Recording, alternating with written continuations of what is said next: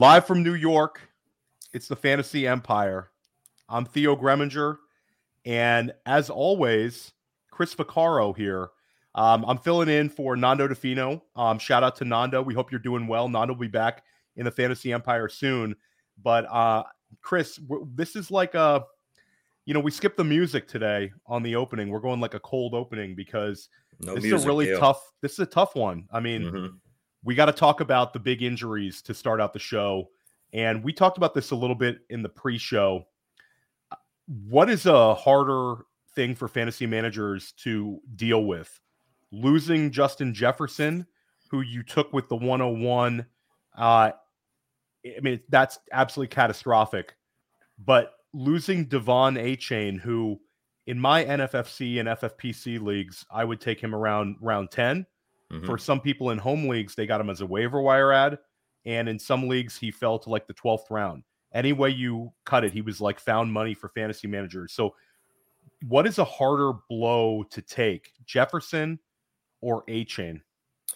Well, it's Jefferson, Theo, but and as for Achane, you've been in my thoughts all week, Theo. My condolences to you, my friend. It's not over. It's been a rough week. It's just paused. That's right.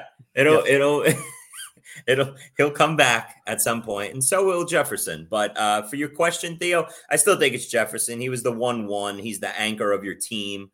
You had a banked in 25 points every week, the guy that you built your team around. So for me to answer that question, it would still be Jefferson. But don't get me wrong, when you hit on that mid-round superstar breakout pick, and then you add that to a solid fantasy team around it, those are devastating just as well, Theo. So, neither one feel good. They both are kicking the balls to you and your fantasy team. But when you lose your first round pick, it's tough to overcome that throughout the course of the season, Theo. And trust me, I know that as a big Nick Chubb owner this year, going at that 1-2 turn, you look at your teams, you look back on your teams, and it's like, oh my God, I have a solid team here. If I could have just had Nick Chubb back in on this team, where could I have possibly been? So it's tough to overcome both of these losses, but if you drafted well early on, you could still get by with the loss of Achane for the next month or so.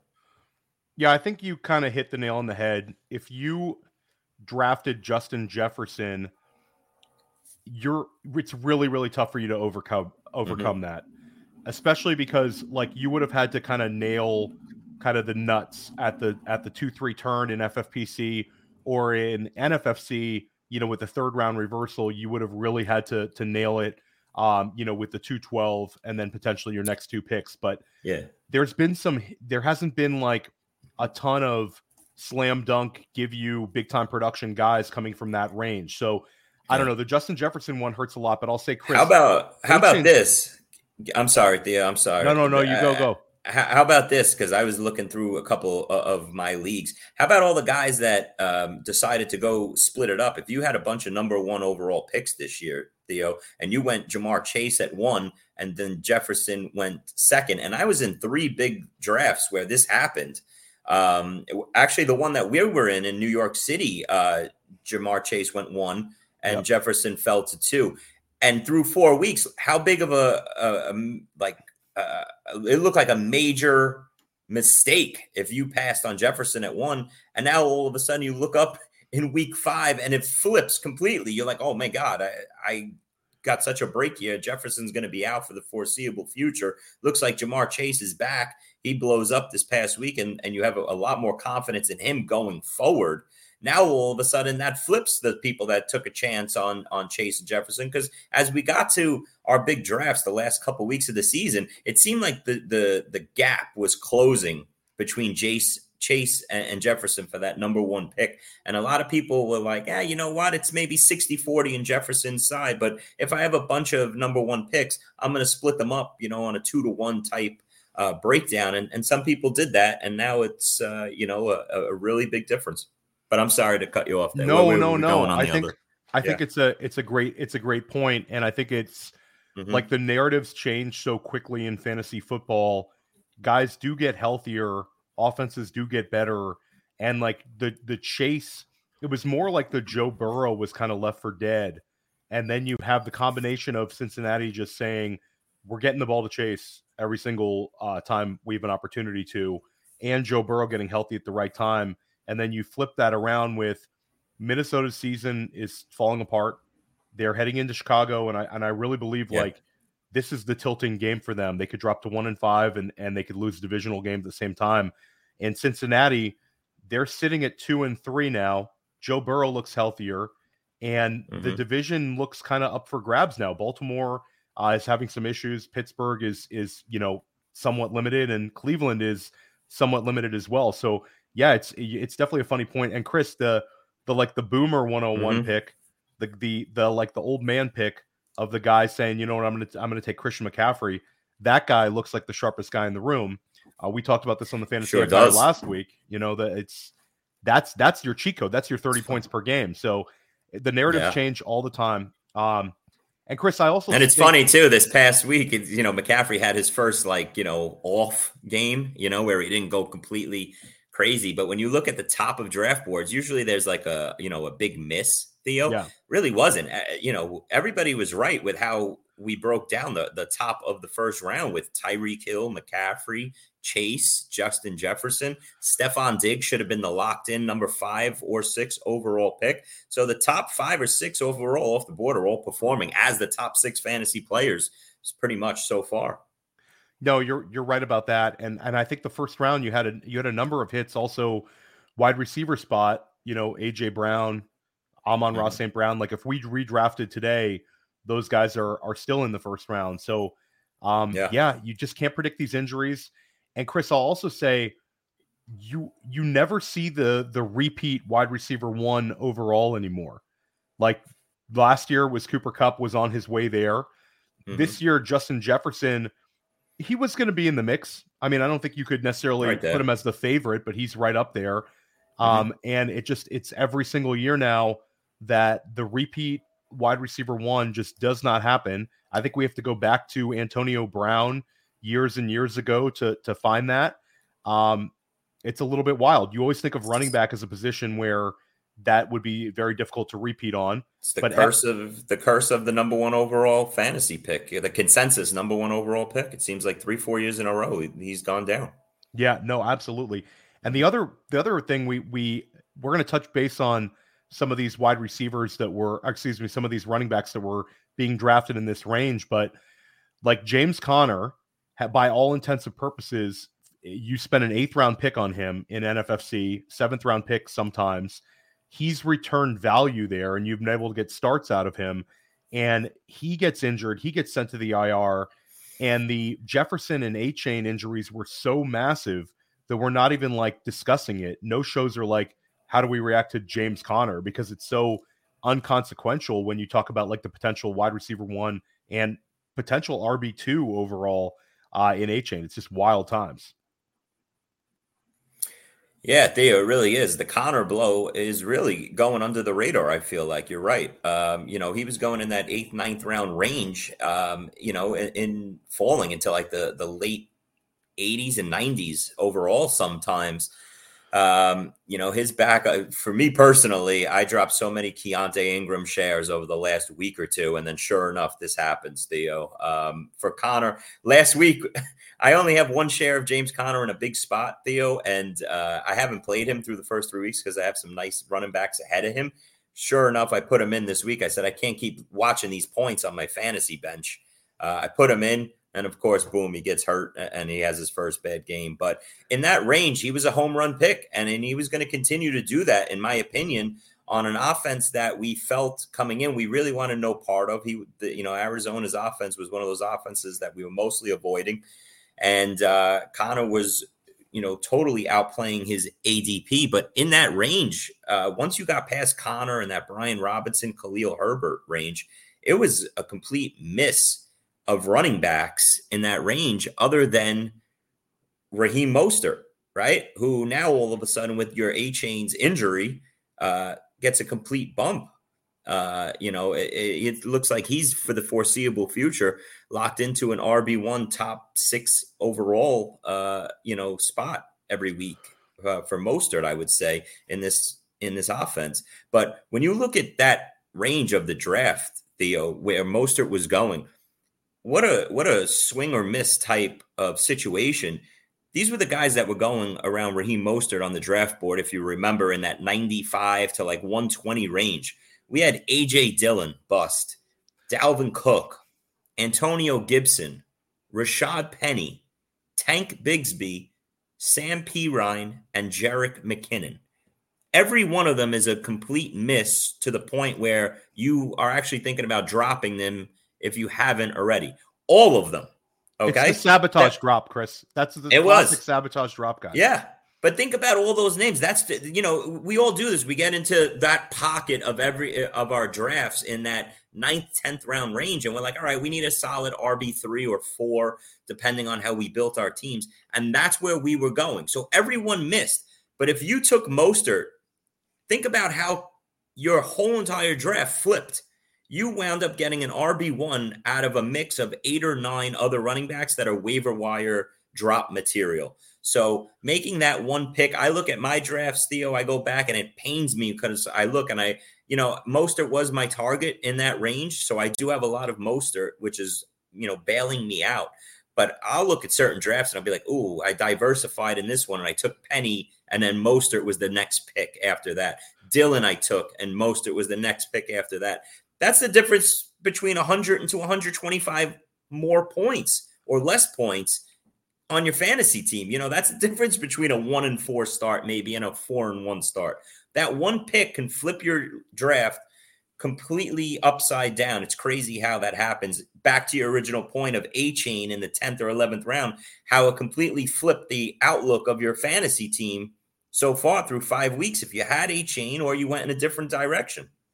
Yeah, and you talk about A-Chain versus the other rookies like the Bigsbys and the Charbonnets, how he's, it was a similar bet for upside and you totally missed if you didn't go in the right direction there. And I'll say that the Mostert pick is actually super interesting because you saw a lot of structural drafters going with the choice of either getting those early points from Jamal Williams or getting those early points from Raheem Mostert. Yes. And a lot of people went Williams over Mostert. Pirine too. And it's just like the boring veteran pick. One of them's been like not quite a league winner, but almost a league winner in Mostert so far. And we're going to talk about how Miami is going to react from A-Chain. We're going to talk about potentially a couple other running backs that are going to make an impact in Miami after we hear a word from our sponsors.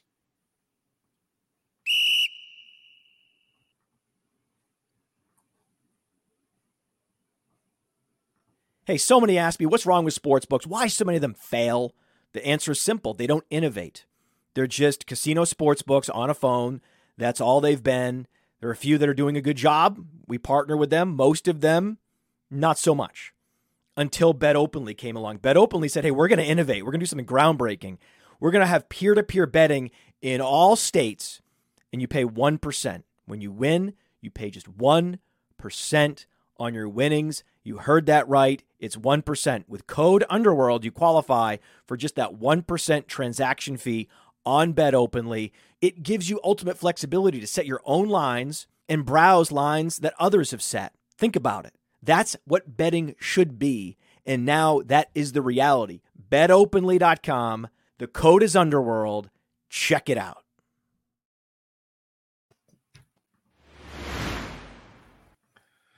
Welcome back to the Fantasy Empire. I am Theo Greminger filling in for Nando DeFino.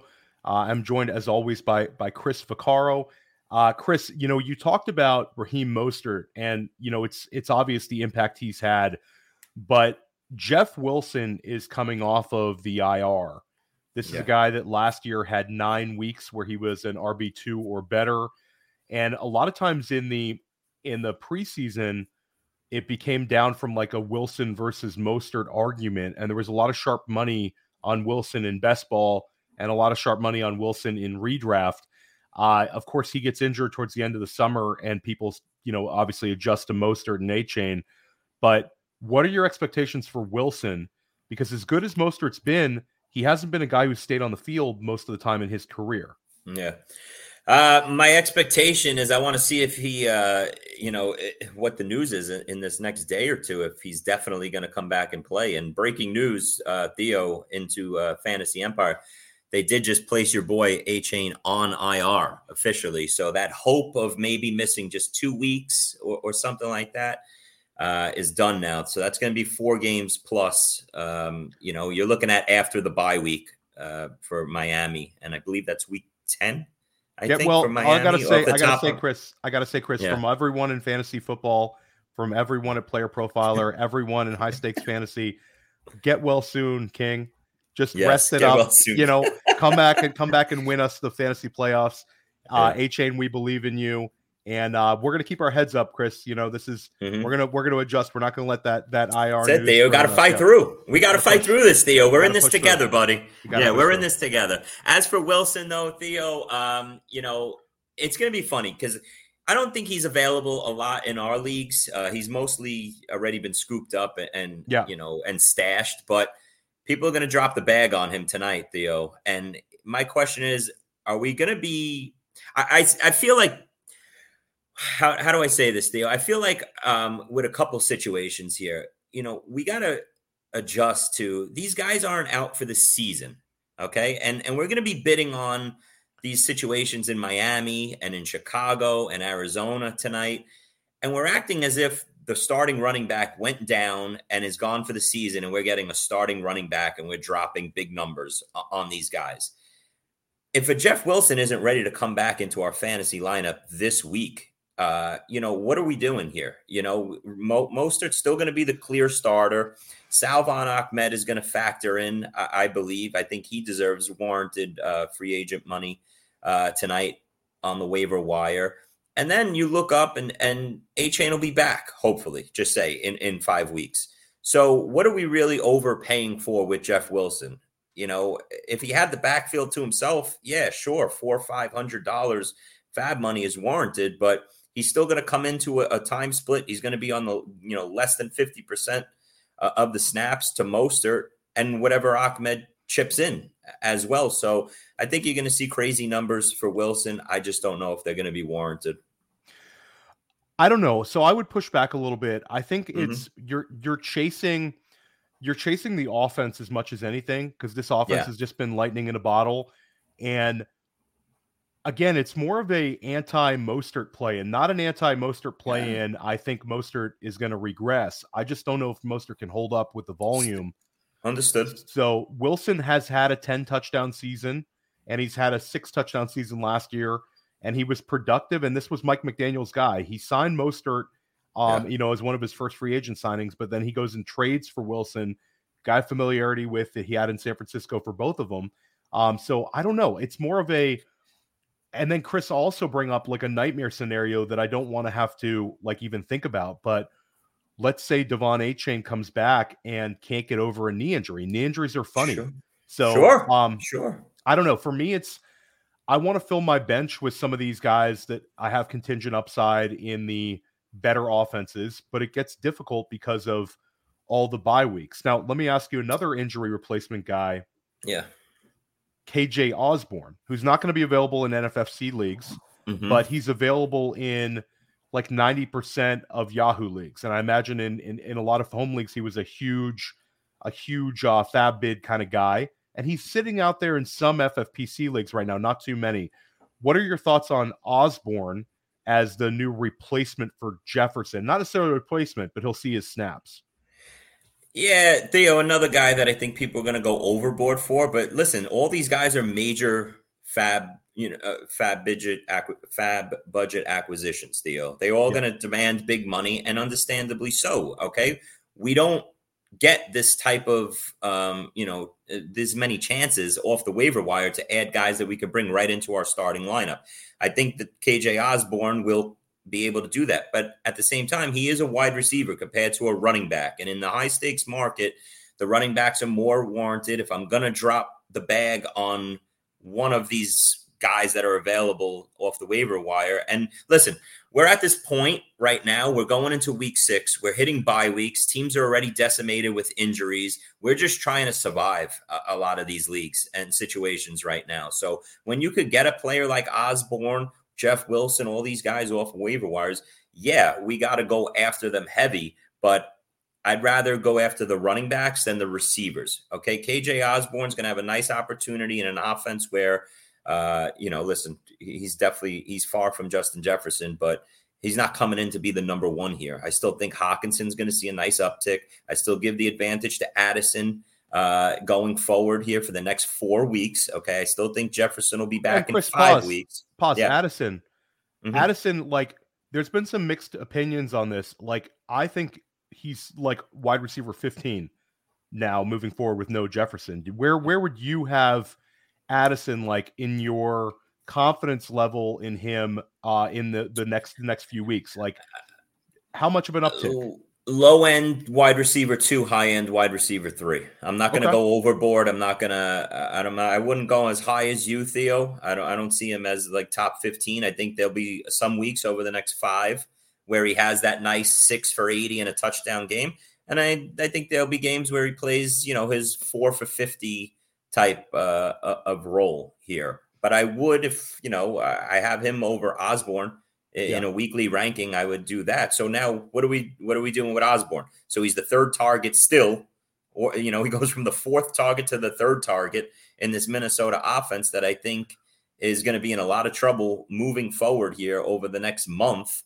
And, and as for that Minnesota offense, you can't play Kirk Cousins. Kirk Cousins goes from, oh my God, I hit the home run at the quarterback position, waiting on quarterback and getting Kirk Cousins and his 303 touchdowns weekly type outlook to I'm not playing Kirk Cousins. And there's a lot of quarterbacks now that we could throw in that range. If you think about it, with Kirk Cousins, we just lose Anthony Richardson for those fantasy drafters that hit a home run on him, as well as Daniel Jones being unplayable. So that's 3 right there out of the top quarterbacks that were going in that 9 to 15 overall type range that have just dropped out. So quarterback position's taking a hit as well. Another quarterback who went down is Anthony Richardson, who's also headed to the IR and was also a guy that you started getting excited about in your lineup, especially with his immense upside. Maybe didn't have the floor that we'd seen early from Kirk Cousins, but on any particular week, Anthony Richardson could rip off 3 touchdown runs.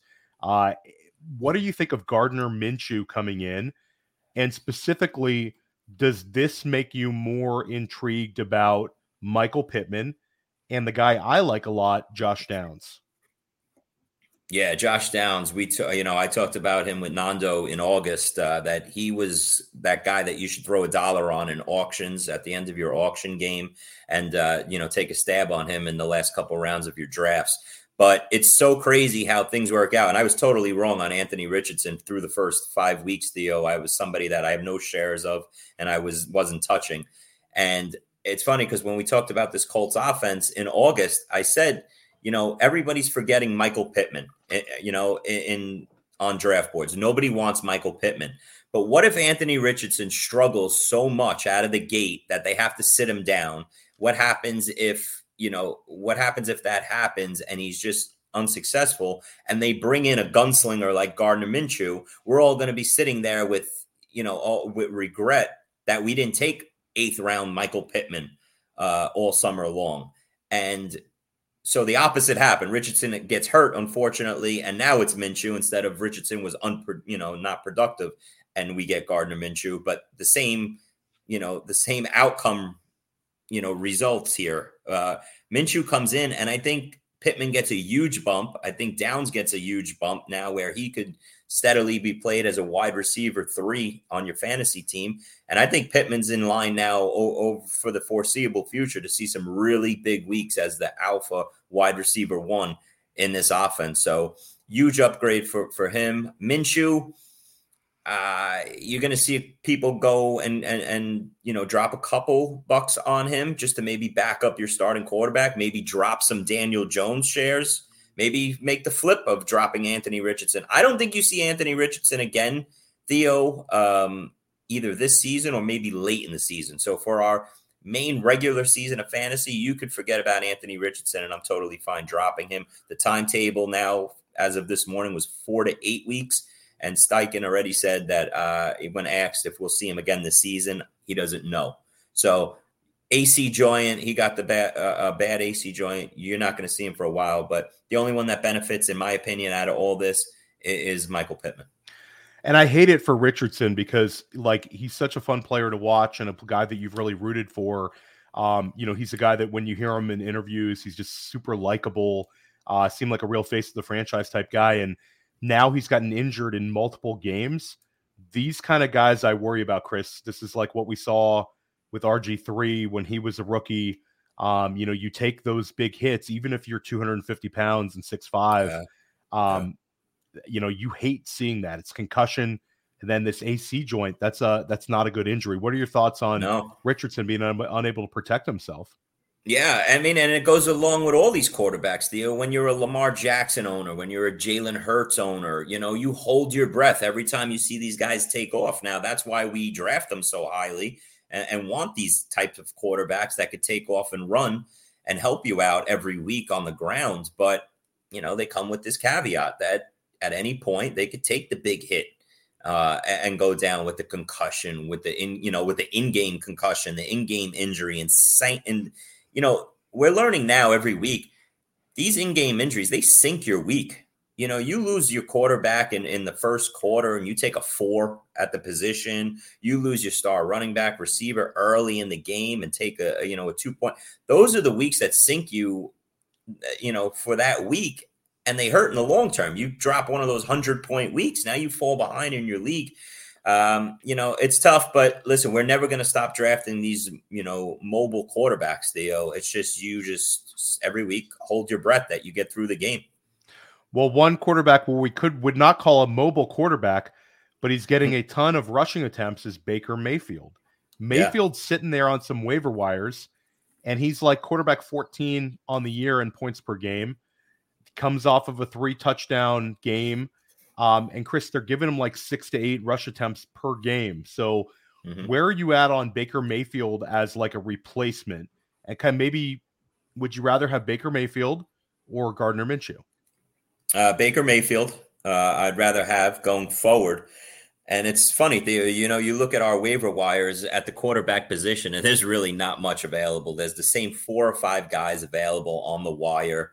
The Jimmy Garoppolo, Zach Wilsons, and guys like that. There's not much out there if you need help. The Desmond Ritters of the world, who ironically dropped a 32-point game last week, Theo. But Baker Mayfield, I'm waiting to see what the update is here on Mike Evans. When we last saw the Buccaneers, Evans left with a hamstring injury, and that would change my outlook. If Evans is going to miss a couple weeks or he's not ready this week, I don't think I could go back in and play Baker Mayfield, pick him up and play him.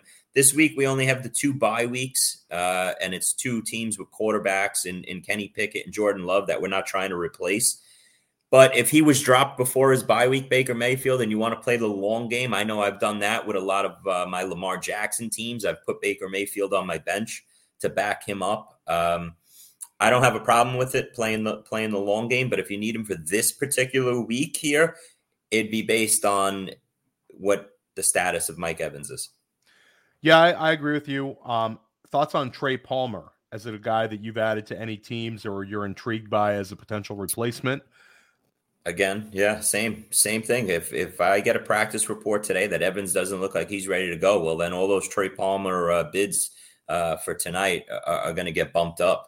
And I would see him as the wide receiver 2 coming in behind Godwin, who would get a huge bump up into basically wide receiver 1, top 12 territory for this week versus the Lions secondary that's taken a lot of hits, Theo. But Palmer's that nice guy that could come in, give you a 6 for 60 type game and help you out, for those George Pickens, Christian Watson teams that you had to take guys out of your starting lineup for week 6. People be more excited about Trey Palmer if they thought of him as LSU Trey Palmer than Nebraska Trey Palmer. You want those Yeah. LSU wide receivers on your team? When I say Nebraska, it's like, It's like, yeah, no. I'm But all give me right. I'm all LSU right. Trey. Oh, yeah. Let me get me Trey Palmer from LSU. Chris, we want to give a quick shout out to the chat. It's lit today. Yeah. Joanna, Tyler, Pablo, smash the like button, everybody. It definitely helps the show. And shout out to Card Palace. Apparently, Chris, I always bend down on podcasts instead of like sitting like this. So shout out I to was the just Card gonna Palace. say, you're getting a complaint. You're getting a posture complaint there, Theo. It's every show I get one. Shout out to the Card Palace. I will, I'll keep you in mind for sure. I'll try not to bend over. Guys, let's take a quick trade question. And I think this is an interesting one, Chris, because it's more of a long-term versus short-term type trade. Should I trade Zach Moss for A-Chain? I'm 3-2 and I have a pretty good team, and Moss sits on my bench. I think you 1,000,000% make this trade. Manster. Yeah. What do you think, Chris? Yeah, no, that's a trade you got to make here. And I'm torn. I don't know what to do with all my Zach Moss shares. I have a lot of Zach Moss, Theo. And last week, I think I played him in one league out of like 6 or 7 that I have him in. I expected, I should have looked at the situation a little better, not thinking that Jonathan Taylor was going to step right into the lead spot. But when you factor that in versus the, the Titans' tough run D, which was at the time tough run defense that Zach Moss shredded, I should have gotten Zach Moss in my lineup. And now I'm faced with that again this week. And I think as a Zach Moss owner, that's what you're going to be facing more and more of going forward as Jonathan Taylor takes more over the backfield. This is the time coming off a 33-point fantasy week where you're moving Zach Moss in leagues that you have him, that you could trade him, because it's only going to, his workload is only going to, come back to the pack as Jonathan Taylor's increases going forward. So yeah, play the long game. See if you could get A-Chain off of that owner's hands for the Zach Moss and play it out. Now, I would love to see the guy be 4-1 instead of 3-2 and make that move. If you were 4-1, I'm clicking hit real quick on that, but I'm still, I like to play the game of risk, Theo. I'm playing the long game. Give me A-Chain. Yeah, you have to take A-Chain in that trade. And Moss is interesting, Chris, because Taylor comes back. Taylor plays a minimal amount of snaps, gets a minimal amount of carries, but Indianapolis told us that would be the case. Yeah. Again, he's been away from the team until very recently, and Moss goes nuts. Moss has had multiple weeks now of running back one production. It's been like found money. I'm not so sure that Moss has not played well enough to warrant, let's say, 10 to 12 touches a game, even with No Taylor, doubt. Yeah. Depending on the context of your team, that might be good enough for flex value. Like Moss might be the kind of guy that can give you those like 11 points and get you through. What are your thoughts on how this split's going to be? Yeah, I was going to throw that back at you, Theo. I was going to say, as a Moss owner, which I just said, I'm thoroughly confused on what to do. I see him on my bench, and let's be honest, Theo, when you look at the running back landscape, we don't have the crazy depth. Some of our teams, we have three really nice running backs that we could plug in. And then there's a lot of teams that I'm just struggling every week at the RB2 position. And you look, and Zach Moss has gotten me through September. But how do we not just keep plugging this guy in, even as we know Taylor's going to slowly take over the backfield and be the bell cow? But Moss is playing so great that how does he not warrant 10 to 12 touches every week, even when we look up a month from now and it's Jonathan Taylor's backfield? How do you just take what Zach Moss has done in September and say, hit the bricks, buddy? You're going to play 10 snaps a game and you're going to get 3 or 4 touches a game. I can't see that happening. I think Moss has earned the right now to going forward to be in a 60-40 Jonathan Taylor advantage split. And it's crazy to say that because of Jonathan Taylor's talent. And we might look back in a month from now and go, what were we thinking? Jonathan Taylor is, the top 3 running back in the league. And, we can't let Zach Moss even get any touches. But from what we've seen the first month, Zach Moss has made a complete career turn and looks phenomenal. Yeah, and these coaches like Shane Steichen, like he's a smart guy. He's been with a winning organization in Philadelphia. And when a guy's been this productive and you just put him on the bench just to get another guy touches, like locker rooms don't like that. This is, a guy like Zach Moss has been really producing. So I think he's going to like Taylor's going to have to play his way into like the bell cow role, but it's coming.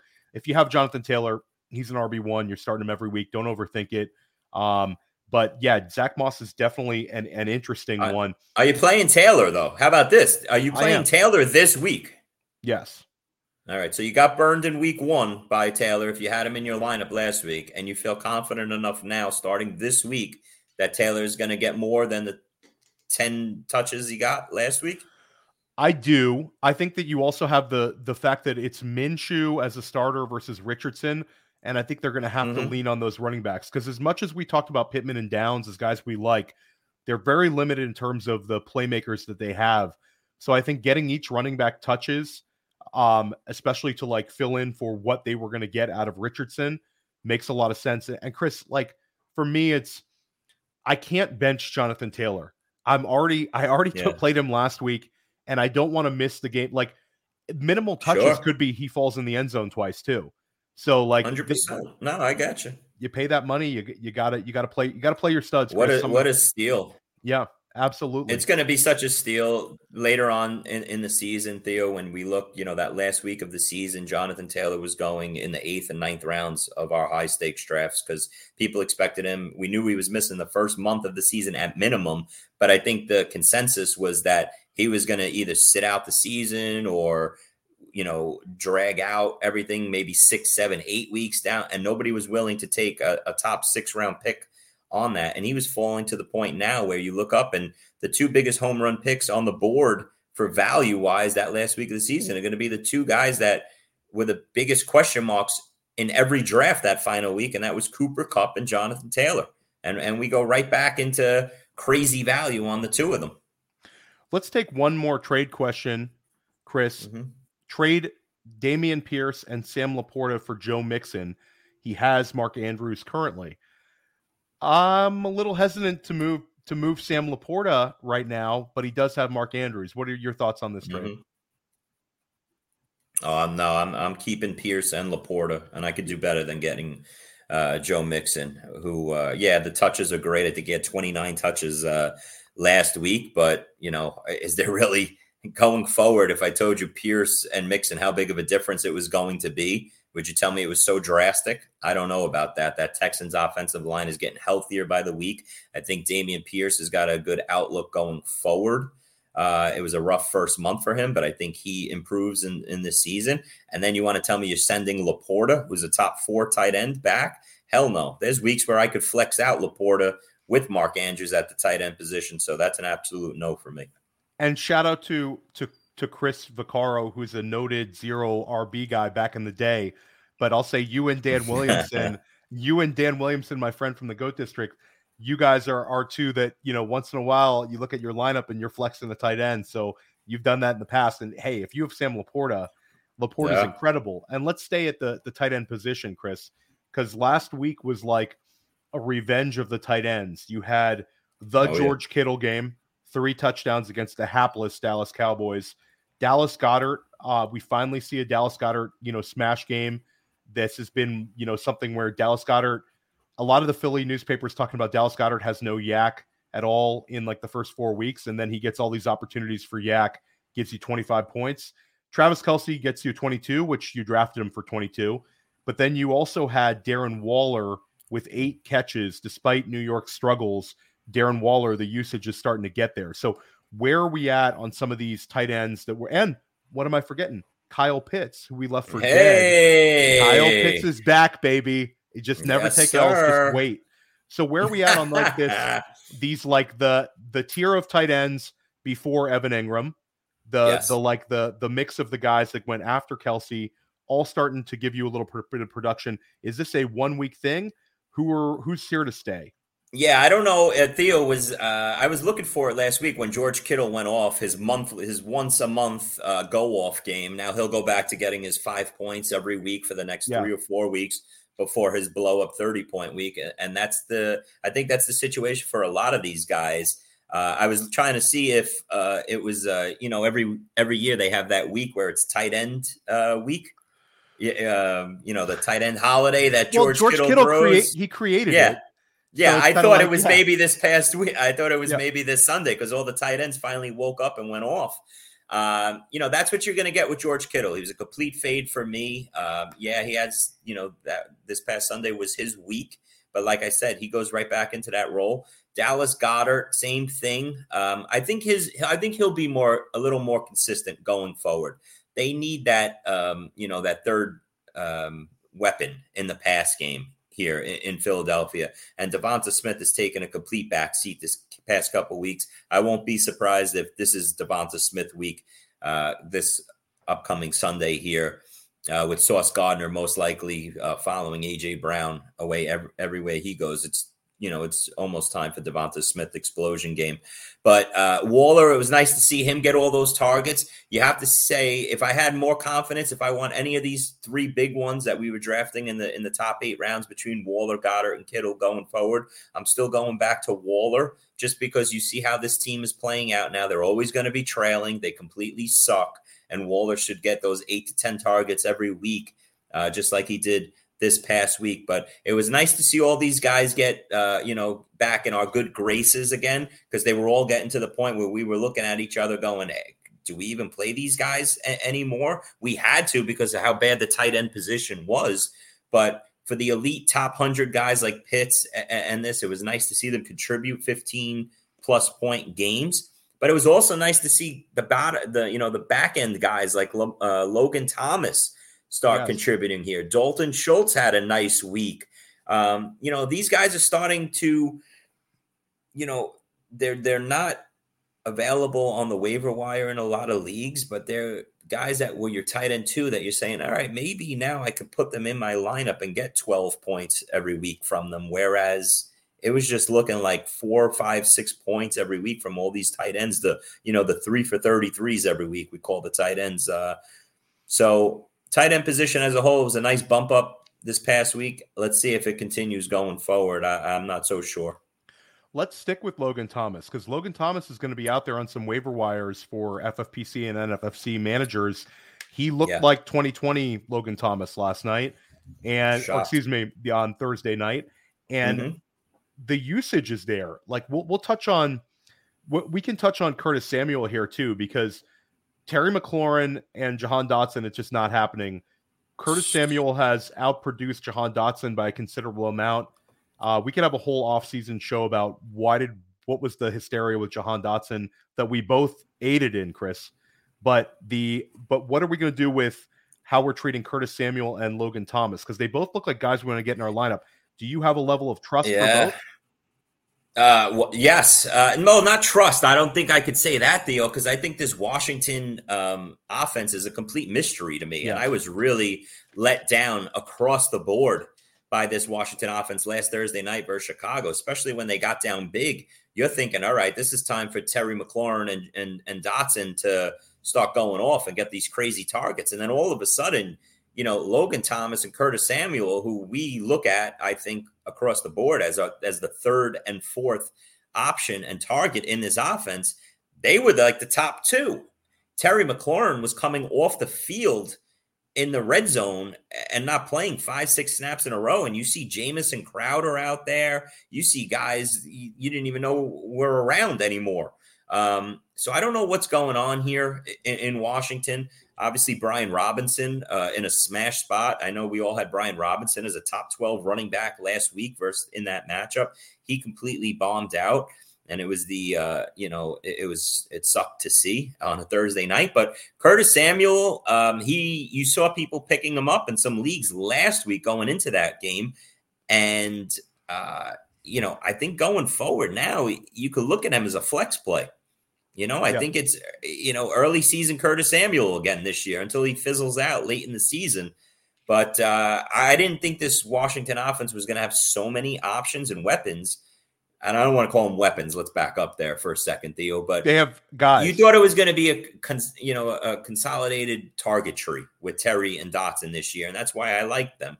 But now it's gone out to 4 or 5 guys here, and they're spreading it around. Speaking of spreading it around, Cooper Kupp makes his debut for the season, has a very strong game, and Puka Nacua still gets a ton of targets and also has a strong game.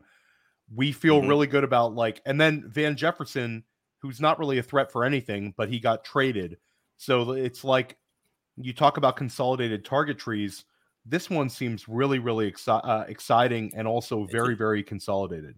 It's a dream, Theo. Yeah. If you're a Cooper Cup owner, a Puka Nacua owner, it's a dream right now, and it's so unexpected. And I know we talked about the Rams the last couple weeks on the show.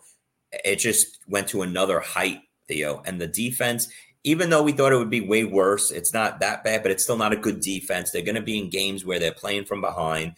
I think Matt Stafford is entering top 12 quarterback territory, like QB1 territory, now that he's got Cooper Kupp back, even top 10, Theo. I don't know if that's that's a hot take. I don't think it is.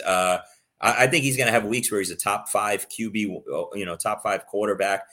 Cooper Kupp jumped off the screen last week in his first game back and just looked like old Cooper Kupp to me, Theo. Yeah. And going forward, there's enough in this pass game for Cooper Kupp to be the elite wide receiver 1 and Puka Nacua to be an elite wide receiver 2 in your fantasy lineup. It's a dream going forward if you own either of these guys, both of these guys. I'm really high on this Rams offense going forward. And I don't know how many other wide receivers would you put a Kupp if we were drafting today again, Theo? What receivers would you put ahead of Cooper Kupp? Maybe I'm just going overboard with how much I think Cooper Kupp is going to smash going forward. I don't think Puka Nacua is going to be a negative impact on him. I think he's just going to be let's look at this offense like A.J. Brown, Devonta Smith. Now, I know Devonta Smith's been struggling, but I think you got to look at it just like, the Jamar Chase, T. Higgins of the world, those deadly combinations of top 2 receivers that we have a wide receiver 1 and 2.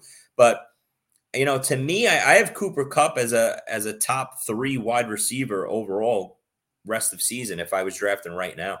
Well, let's do this right now. Who's your wide receiver 1 rest of season? I'll take Tyreek Hill as mine. I agree. Tyreek Hill is 1. So we're both on Tyreek Hill as 1. Yeah. Now, how about number 2? Right now, I'm going to go Stephon Diggs because of, the chance that Joe Burrow gets knocked. But I'll go Diggs, and then I'll go Chase. How about you? All right. So that is an interesting thing because I this topic is based around me and my obsession right now with Diggs. I think that we went a little too far with the Diggs hate in draft season, Theo, to the point where he was falling to that back Nelson end of round. Sousa and I took him 6 overall in our New York Super, Chris. So the hate. 2 geniuses. I mean, two brilliant fantasy minds, Theo. It's funny what happened with Diggs, though. I mean, I don't want to get off the topic. We'll get right back to it. But it is funny what happened with Diggs because in July and August, I have shares of Diggs at 14th overall, 13th overall at the turn. If you remember, an online championship season, he was falling to the back end of round 1, early round 2 because of all the controversy surrounding him. And people were he was that elite wide receiver 1 that people were starting to fade and get sour on. And what a mistake it was, Theo. It wasn't until late in the draft season, those final 2 weeks, where I think as a fantasy community, we all said, you know what? I think we're looking at this guy negatively for no reason. He's got the superstar quarterback. He is the elite alpha wide receiver 1 in a big offense. And we brought him back into that 5, 6, 7 overall range where he is. But going forward, with everything that's surrounding him, the way this offense doesn't have a third option where we thought maybe Kincaid or someone else would jump into, I would have Diggs as my number 2 receiver after Hill as well. That's how high I am on Diggs. It's not that drastic of a take, obviously, because he was going mid-first round, but I think Diggs, if we were drafting again, should be the 2nd or 3rd overall pick. So I have him right there. So you have Diggs at 2, and then you said you have Cooper Kupp at 3. Yeah, I have Kupp there, and it was a tough call between Kupp and Chase, who I have 3 and 4. So for me, I don't want to put Kupp at 4. I want to put. I'm actually super, super intrigued by the recent usage for A.J. Brown, and I think the quality of the offense and his potential to just dominate the weeks. I'm going to go A.J. Brown as my 4.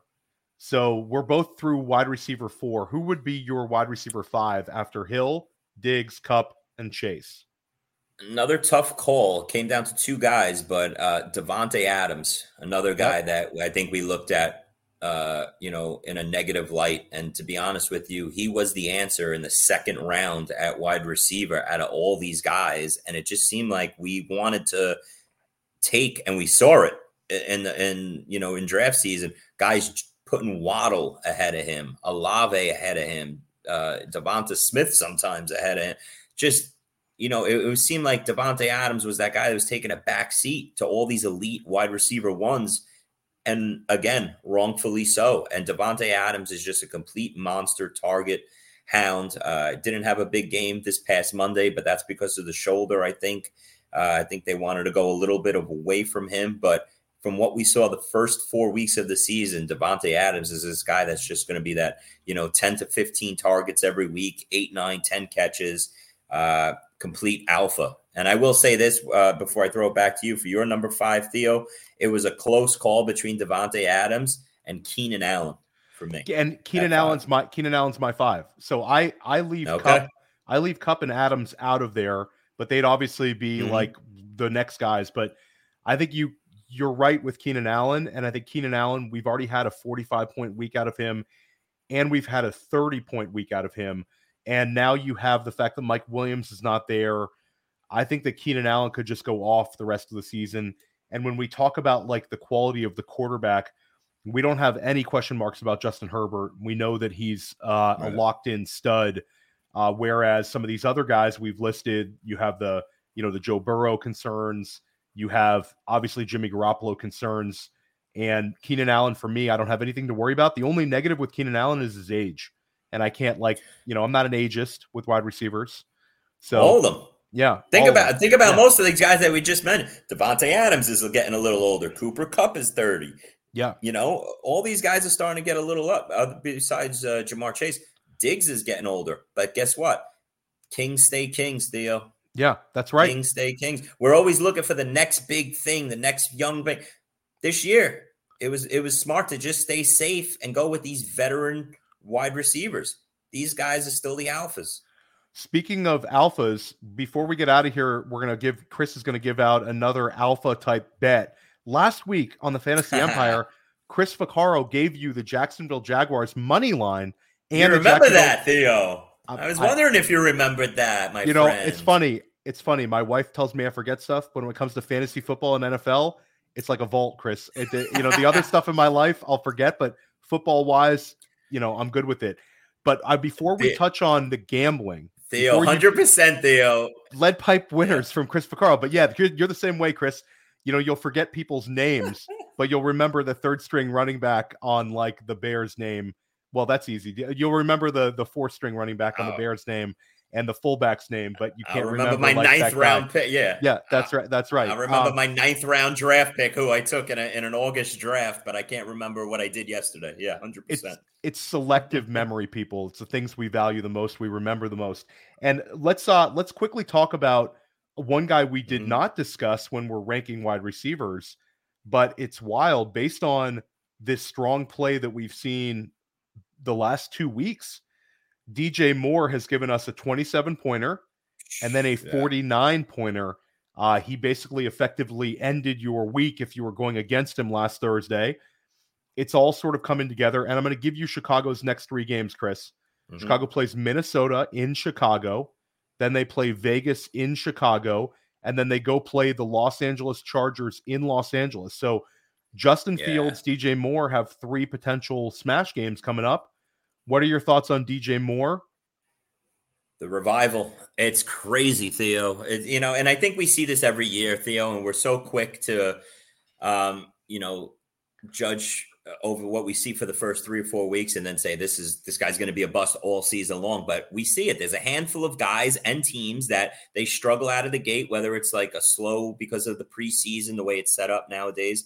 But I think we just need to stick with our draft beliefs, all summer long when we start the season. Yeah, there might be some struggles early, but these guys broke out. And now DJ Moore goes from being a complete bust pick in our eyes in the 3rd round through the first 3 weeks to now looking like the answer in the 3rd round at receiver. So you have to look at him as an elite wide receiver 1 top 10 guy going forward. Justin Fields has turned the corner now. He looks great these last couple weeks. DJ Moore's another guy that just commands wide receiver 1 alpha targets every week with not much behind him in the pass game, and the schedule sets up perfectly. So if you have DJ Moore and you made it through the storm of the first couple weeks, well, now you get the sunny days going forward. There's no reason why this guy shouldn't be 20-plus points on a weekly basis here for sure. Yeah, I'm with you. I think that it's incredible, but it's yet another wide receiver gets traded and smashes. And it's been happening every single year. And people want to fade it, and they want to say it's not going to happen. But we have question marks about the Bears, but it's certainly not DJ Moore. Like they told you exactly what they were going to do with him in that first preseason game where he scored a touchdown on a screen pass, and people wanted to ignore it. But you had a couple of weeks where it was a little bit slow. You had one dud week, but 2 weeks where he's a winner for you. So. And it sets up perfectly. Yeah. It sets up perfectly because guess what? We play this game of fantasy, not real life. We don't care that the team sucks. We want the team to pretty much suck when we have a Fields or DJ Moore going, especially DJ Moore. I want to see end of the first quarter them down 17-3. Now I know I'm set up for 3/4 of a DJ Moore field day of Fields throwing from behind and playing. Those are the dream setups a lot of times. So it's crazy. But, to your point, Theo, I know we all play in our home leagues and stuff. It's funny. I have DJ Moore in a big home league. And after that Thursday night, I'm like, oh my God, I'm nice win for me. Big number. Only Sunday I'm playing against the Jamar Chase team. Okay. And he matches him. So what's the chances? We rarely see these, these crazy explosion 50-point fantasy games. There's only a small handful of them every year. And to happen in the same week to these two struggling receivers in DJ Moore and Jamar Chase, it was just great to see. Those are the fun weeks. Those are the fun games when you're sitting there watching them and a Chase or DJ Moore gets another touchdown and you just see the points piling up. That's what makes this fun. There's so much struggling and so many down things that we go through as fantasy players, watching our teams and players struggle. But when you have those Sundays of players going ape shit, those are what really make this hobby really fun. And I'll say, Thursday games take a big knock. Like a lot of people don't like them. I love Thursday football. We're going to complain about extra football. That's a whole nother show, Chris, but people want to complain about everything. But there's almost no greater feeling than when you have a Thursday night smash game. You can feel the win for it. It takes the kind of like the pressure off your back, and you can like bank a win for the whole weekend. And there's less pressure on lineup decisions. Like to have a Justin Fields and DJ Moore stack rocking, or even for so that matter, many of them, or a Justin Theo, Fields, you saw them Komet, even Theo, how many did you see? I don't know about you through all your leagues, and I know we play a ton of volume, we have a ton of teams, but it just seemed like on Friday morning going through your leagues and stuff, there were so many Justin Fields, DJ Moore combinations. And I know we live in a fantasy industry and world nowadays where stacking is all the rage. If you get Chase in the first round, you want to try and get that third round Burrow and so many of these stacks. But I didn't realize there were so many teams that were focused in on getting the third round DJ Moore and bringing him and hooking him up with Fields. So I must have went through 6 or 7 different leagues where, you look up and it was like 100 points on the board for certain teams in my leagues with Fields DJ Moore combination. And man, you're not kidding, man. When you wake up and you're the DJ Moore or Justin Fields or both owners on Friday morning, the coffee tastes better. You're skipping through the park. You want to take the wife out to a nice dinner that Friday night, and going into Sunday, the expectations and you start dreaming of, is this the week where I go 225? Maybe 250 point wise? I have 100 points banked already and I got all, 8 players left. Those are the weeks that really make it fun when you wake up Sunday morning knowing you have a DJ Moore already locked in your lineup with 50 plus points. So it's true. It changes your whole outlook for the weekend for sickos like us. Yeah, that's right. And, nothing really seems to bother you. But I'll say this, Roschon Johnson, Chris, this is a guy that we talked about in the pre-show as one of those guys you were drafting in that, the high end, the Bigsby range, the 8-chain range, the Charbonnet range, maybe a little bit behind those guys. But Roshan Johnson looks like he's set to get his opportunity. What are your thoughts on Roshan? And also add in your thoughts on Deonta Foreman, who's going to get a big number of fab bids in a lot of these NFFC and FFPC leagues.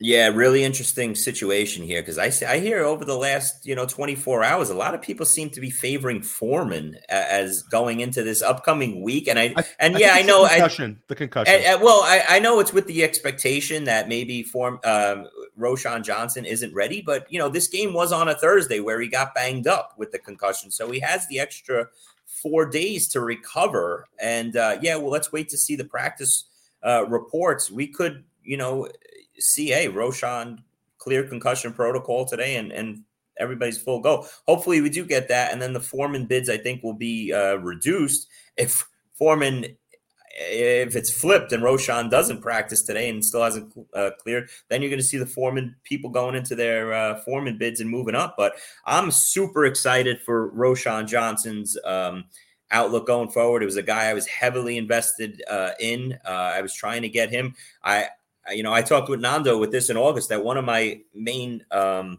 draft strategies was to grab a Khalil Herbert in that 8th round range and then make sure I jumped up a round or two and got Roshan Johnson just to have the combination of these two guys. And I look across a lot of my leagues and I did it. And it sucks that I lost Khalil Herbert with the high ankle sprain that when I saw the high ankle sprain that Herbert had, it's going to be one of those situations where don't believe this 2-week crap. No. This is a high ankle sprain that's going to cost him 4 to 6 weeks. So you're not going to forget about Khalil Herbert for the foreseeable future. Roshan Johnson has a chance now to take over this backfield, show what he's about. I love the kid. I think he's going to be a future RB1 star. And hopefully he's back in the lineup. He gets great matchups going forward, starting with this week in Minnesota. I think Foreman will be one of those desperation flex plays, RB2s, if you need help to get 8-10 points. Maybe he gets in the end zone. Both of them are going to be useful, but Roshan Johnson has the opportunity here versus Minnesota to have a game where he gets 15 to 20 carries, take over the role, and this time next week we're talking about him as a low-end RB1. For the next month or two, and maybe even the rest of the season if he takes the job and runs with it, no pun intended. Yeah, and I think that the most attractive thing about his game, he's a fine runner, but it's a big back who can catch the ball. And those big backs that provide some receiving ability, you're insulated. It doesn't take a whole lot for you to end up being like RB12 on the week, RB15 on the week. So he's got some safety in his game as well. So, Chris, before we get out of here, we're over an hour. Give us a prediction on the winning bids for Deonta Foreman and Amari DiMercato. These two guys who are kind of sitting on the waiver wires. It's tough. I'm going to say both of them go north of 20%. I think it's going to be 200 plus for both of them. I'm going to go 231 for DiMercato average bid, and I'm going to say 211 average bid for Deonta Foreman. Where are you at? I think you're right in the ballpark there, Theo, and I think it's going to depend on how desperate certain teams are in this league, in our leagues for help at running back. I think you'll see 3-4 plus 100 on DiMercato for those particular teams that are desperate, that can bring in a guy that could give you 10-12 fantasy points. Foreman, I think DiMercato will be higher bid-wise average than Foreman will be because he's stepping right into a spot where we expect him to be the top running back here. But let's not forget about Keontae Ingram, and he's available on waiver wires, and he's going to demand some money too because we don't know how this backfield is going to shake out. So I'll say DiMercato in that 250 range, 250, 300 range, and Foreman in that 180 to 225 range as well. Now, Chris, this is the moment where, we got a lot of people tuning in right now. Appreciate all the live viewers. This has been really, really a fun one today. And guys, if we didn't get to everybody's questions, I'll take one quick one. Chuka Baby said, should we trade Gibbs for Roshan Johnson in Dynasty? No. In Dynasty, I want Jahmyr Gibbs 100%. Don't do that. And then Chef wants to say that he told us all to go get DeMercado. I got some DeMercado bags. Any team I split with Billy Muzio, we got DeMercado, and I got a bunch of teams with $1 DeMercado ads. So I got some bags of Chef. Do you have some DeMercado, Chris, to flex on? I do. Yeah. Me and Mike Edelman, we picked him up for $2 last week on a team we split, and I got a bunch of bags on DeMercado at $10 or less in the last 2 weeks as well. If you were in a league with you or Nelson Sousa, you probably don't have DeMercado because you guys were ahead of the curve on that one a few weeks back. So shout out to you guys for getting a lot of $5 or less DeMercados. Nelson's really good with nice Nelson's amount of really shares. good. Nelson's really good with spotting the waivers before they happen. And shout out to Michael Edelman. Yes, he is. Michael Edelman, you don't see him on so many podcasts, but he's one of the best players in the world. Probably the best player in the state of New Jersey, I would say, is Michael Edelman. I think that's a fair shake, Chris. Fair shake to everybody out there in Jersey. But listen, we'll do next week. We'll do rankings of best fantasy football players by state. I can. New York's a very difficult one, and you definitely hurt some feelings. But I'll tell you this: Nebraska's easy. Chad Schroeder is Nebraska. Sure. Texas is tough because you have Dave Hubbard, Anna Bagbatoba, and Noah Rudell. I could go state by state here with you.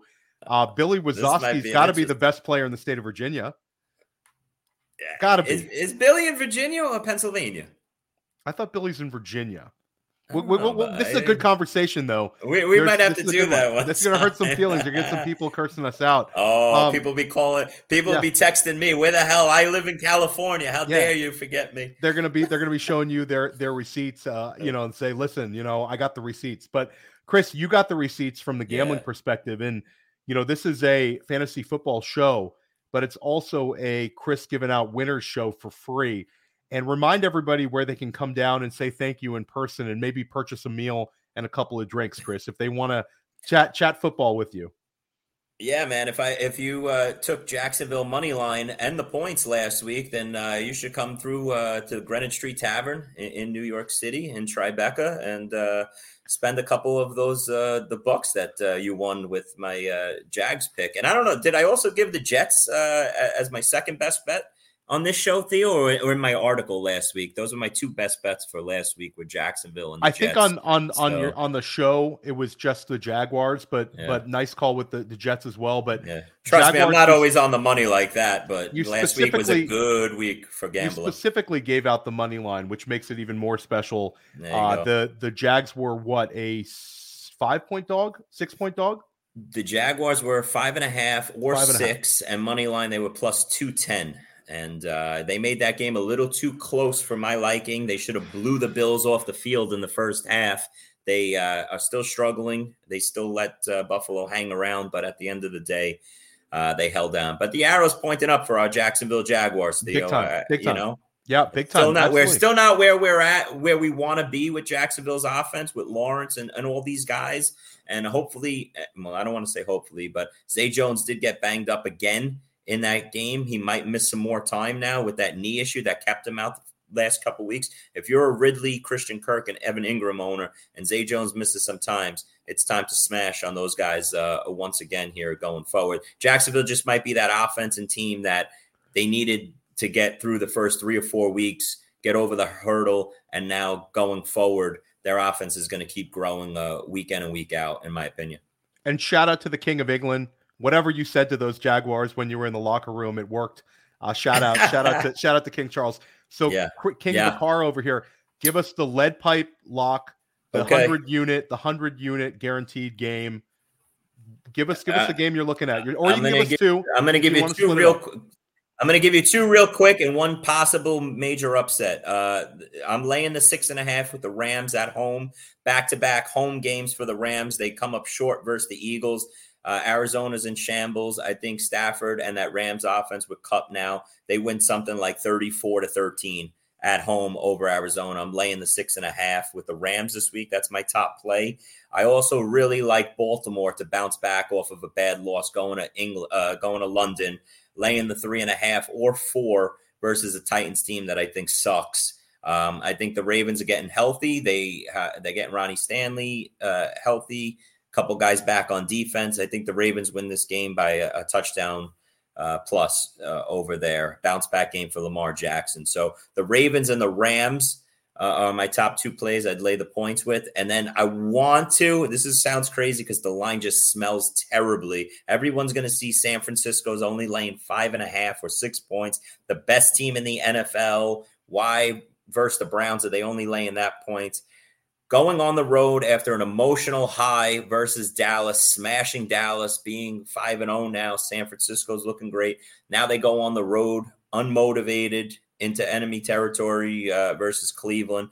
If Deshaun Watson gets the go-ahead end of this week, I'll money line the Browns, Theo. This is a perfect spot for one of those, how the hell did San Francisco lose early in the season type game versus a decent Cleveland Browns team? If they have Watson healthy, Theo, give me the Browns, the points, and money line.